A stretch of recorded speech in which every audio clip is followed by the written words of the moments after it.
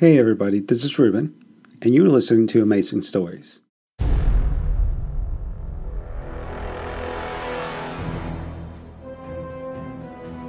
Wireless Theatre presents Red Moon.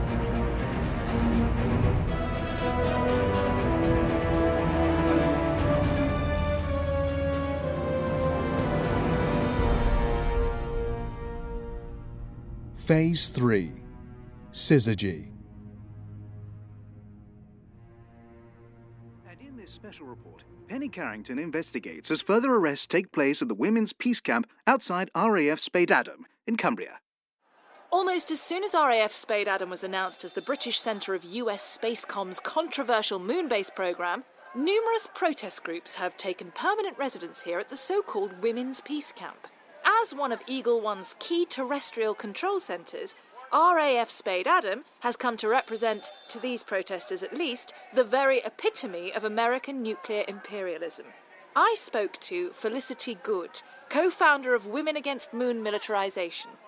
I must say, Cumbria Constabulary have tried a lot of dirty tricks to clear us out, but we absolutely refuse to be intimidated. But what do you say to the allegations that you are, in fact, hurting British interests through what you're doing? I think that's a load of old rubbish, to be quite honest. Our aim could not be purer, and the stakes could not be higher. We are fighting to save the world from total annihilation.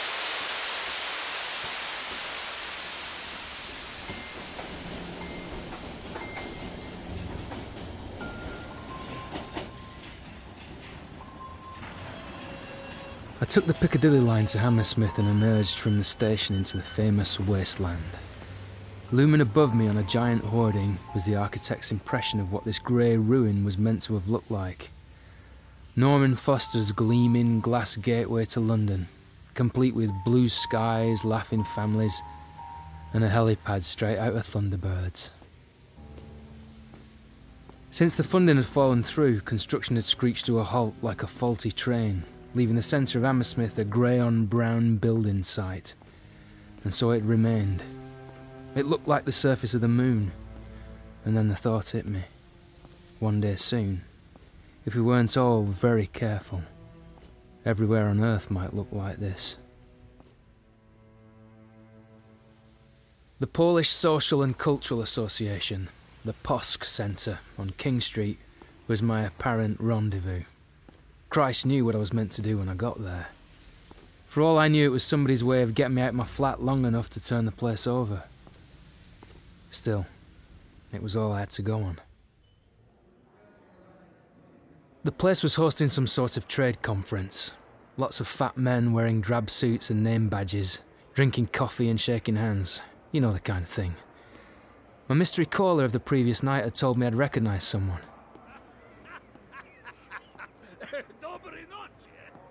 And then I did. Good morning, sir. Good morning. Excuse me, you don't happen to know who that man is over there? He's not wearing a badge and I don't want him to think I've forgotten his name. That is Mr. Kozlowski. He is running the delegation. Kozlowski, of course. Thank you very much. Mr. Kozlowski. Or as his card in the MI5 register would have it, Valentin Durkovich Luchnik. Bloody hell. Hey, what are you... Oh, hello, Quirk. What are you doing here? Out.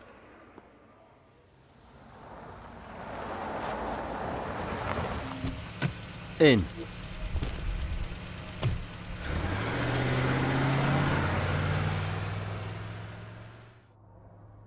How much trouble are you in? Let me count the ways. Give it a rest, will ya? Those were precisely my instructions to you, weren't they? Who let you know your old pal Luchnik was in town? Oh, you know, a tall, dark stranger lurking in the shadows. The usual. Am I under surveillance? Of course. Well, call them off, will ya? It's a waste of the department's budget. It's already getting tedious reminding you of this, but you don't work here anymore. I'm not the one who needs reminding. Don't make this difficult. Luchnik's not your concern. Agreed. Although I have to say he's looking well. He's living well. Yeah, he always did in London. Not staying at the Ritz, is he? The Savoy. Cheeky bastard isn't even being subtle, it's insulting. Well, do send him my love. Pull over here. This is the last time I'm going to ask you this nicely. Go home, put your feet up and watch telly. If I even get a whiff of you around our KGB friend, you'll find yourself in chokey so fast you won't know what hit you. Get it? Got it. Good. Taxi! Yeah, where to? The Savoy.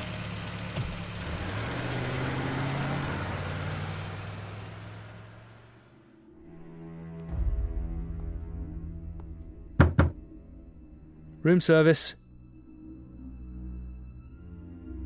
Sometimes all you need in intelligence work, counter or otherwise, are a few transferable skills.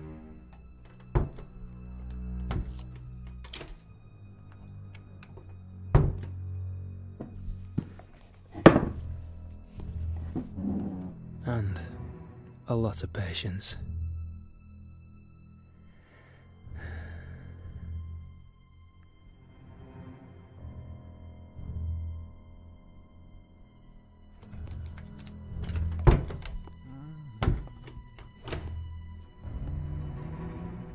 Leave the lights off. Hands against the wall. Who are you? You expecting company? A colleague? Anyone like that? No. What about women? Нет. That's not like you old devil. Sloper? Valentin Durkovich. Eti Sloper! Drzuci, mój drug! Likewise, old pal. Are you villain? You were getting your own back for last time we met, eh? I'm so happy to see you. This calls for celebration, eh? Well, don't go to any trouble on my account. Tattinger. Comme the champagne. Oh, go on then. It has been how long? 4 years. Oi, too much. So what brings you back to my manor?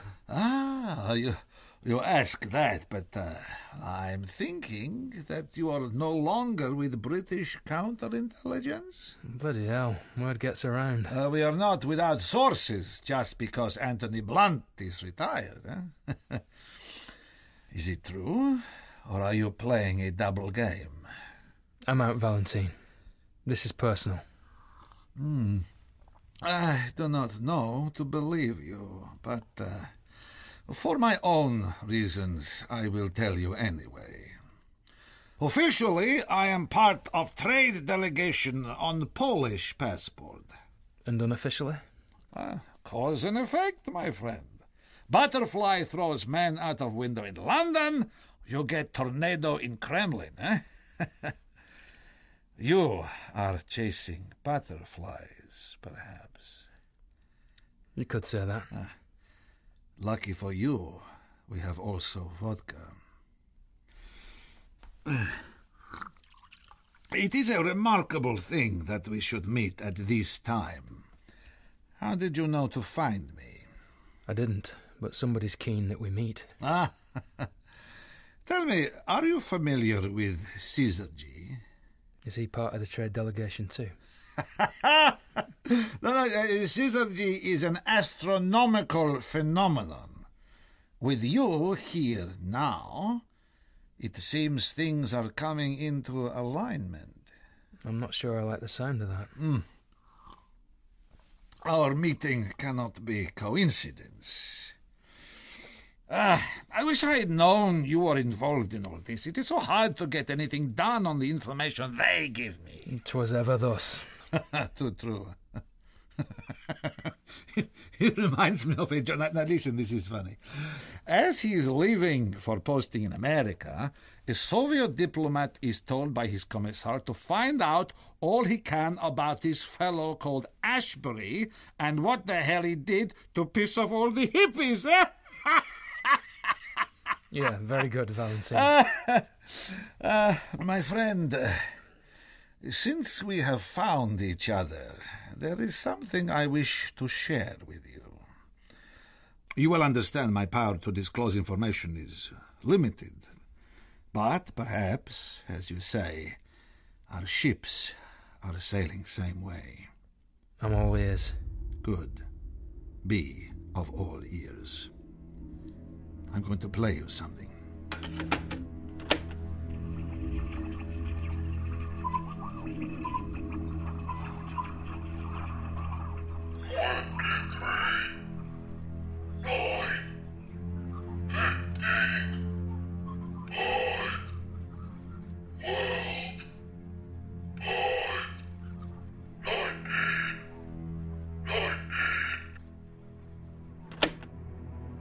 What do you make of it?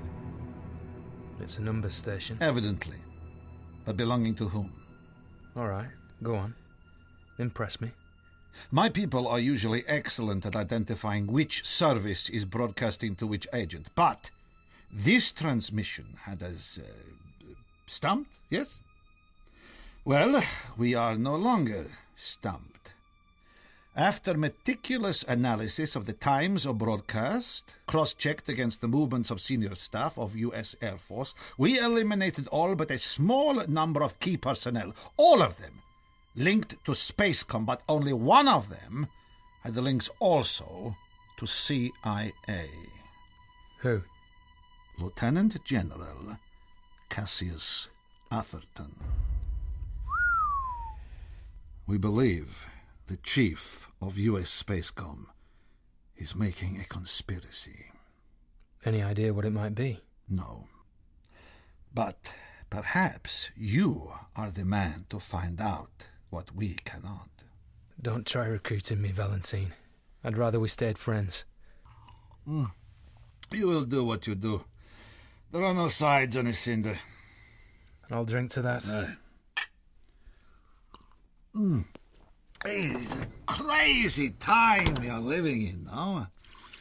You know, sometimes I wish Korolev had failed to get the N1 working back in '68. He was a sick man even then, had a string of heart attacks, but he fought on, and lived, and he won.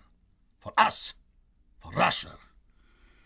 But if the Americans had got to the moon first, the world now would be very different, I think. The Americans, they are mad. Deep down, they are all mad. So are you lot. Present company excluded, of course. Americans are insane, it is true. Deep down, they know the land beneath their feet does not belong to them. They stole it all from the Indians. All their actions are designed to negate this fundamental knowledge. You British, you are also insane. Yeah, but we know we are. Very good. Yes, you do know. That is your one saving grace. We Russians, we are pragmatists. If we had lost the moon race, we'd have had the good sense to give up. We never wanted to put a man on the moon. Ridiculous notion. The Americans forced us into it, and when we succeeded, they would not let us leave it at that. Now, both superpowers have nuclear missile bases orbiting the Earth that neither side wanted there in the first place. One of you could always back down. More likely, the other thing happened first. No? Okay, Sloper, I tell you.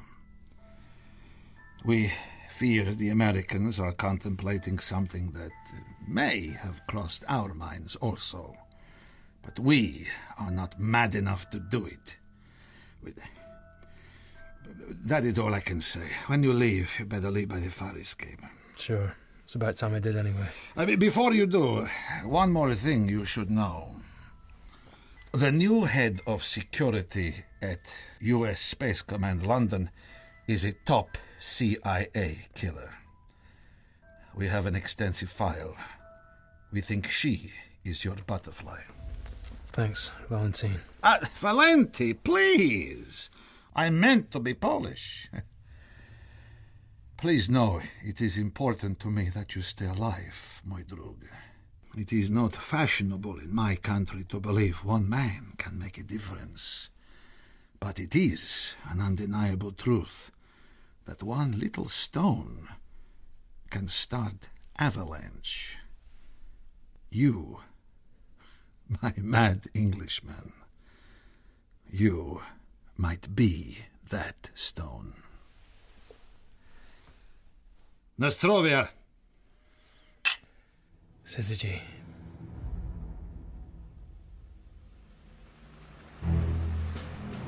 RAF Spade Adam, this is Sierra Hotel Juliet, coming in at 1837.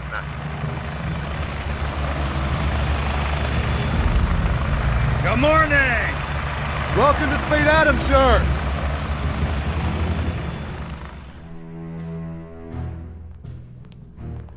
We're going to be running a war simulation, DEFCON 1, maximum readiness. Yes, sir.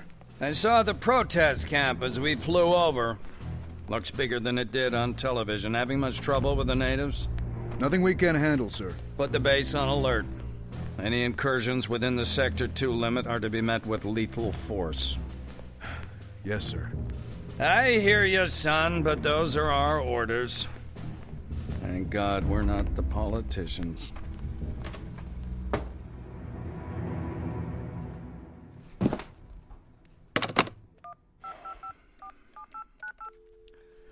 It's me. We have another problem.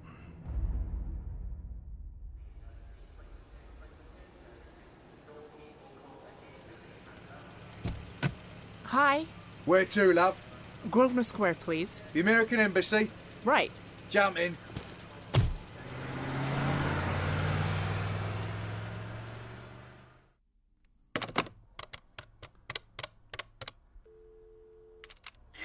It's me. You awake? What do you want?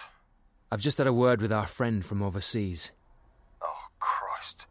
Sloper, do you have any idea? There's something big going down, okay?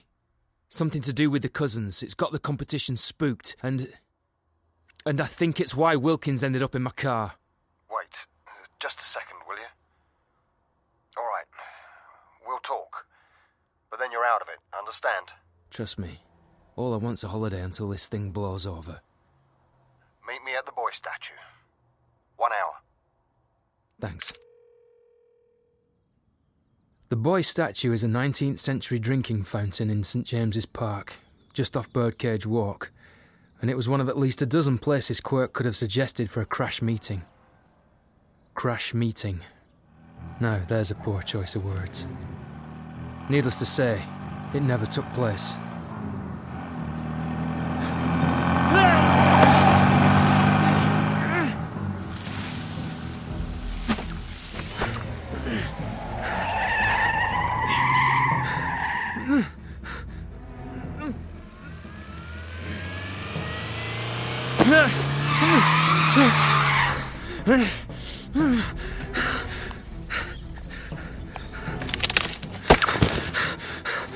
After him.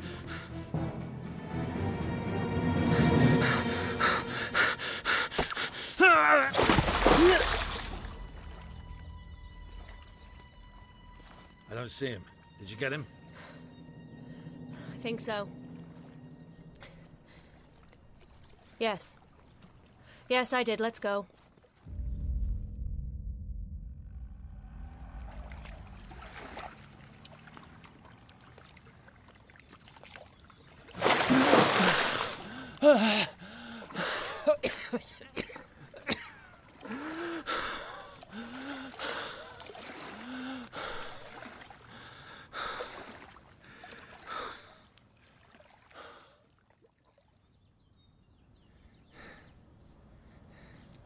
The good thing about training is that you slip back into it like a well-worn coat. I knew I couldn't go back to the flat. It was time to disappear. Almost time.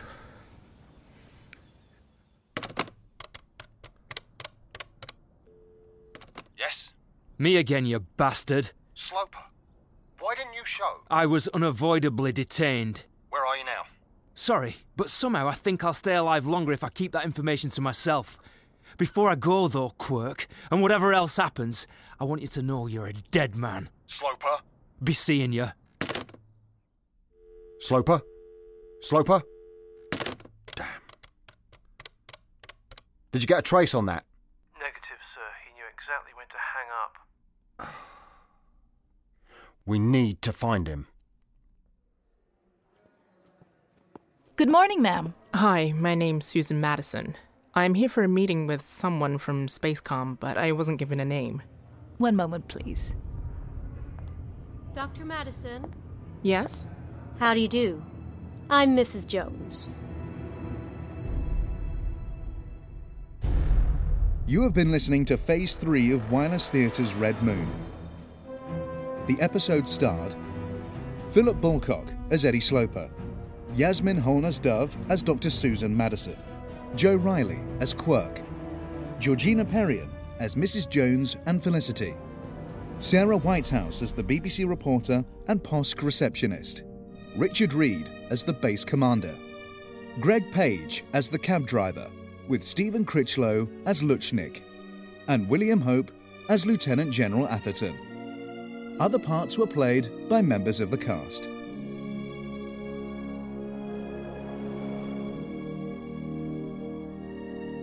Recording took place at the R&IB Talking Book Studios. The production assistant was Lise Mick. Studio engineering was by Jim Siggy. Editing and sound design were by Joe Richardson. Story by Jack Bowman and Robert Valentine. It was written, directed, and produced by Robert Valentine.